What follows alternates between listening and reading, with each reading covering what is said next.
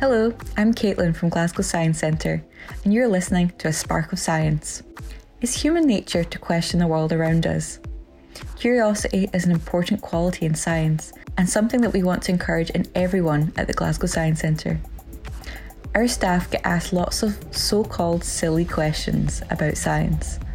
We don't believe in silly questions, but here are some of our favourite space-themed, not-so-silly questions we've been asked by our visitors.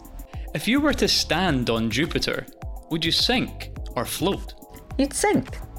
Jupiter is made of gas and has no firm surface, so you wouldn't be able to stand on it. Instead, you would sink down into the clouds of Jupiter. Eventually, the intense pressure would begin to squeeze you. If a star fell out of the sky, would it be small like a diamond or big like a car? The stars might seem very small when we look at them from Earth, but it's only because they're so far away. The closest star to Earth is the Sun. It is much, much bigger than our planet. You could fit over 1 million planet Earths inside the Sun.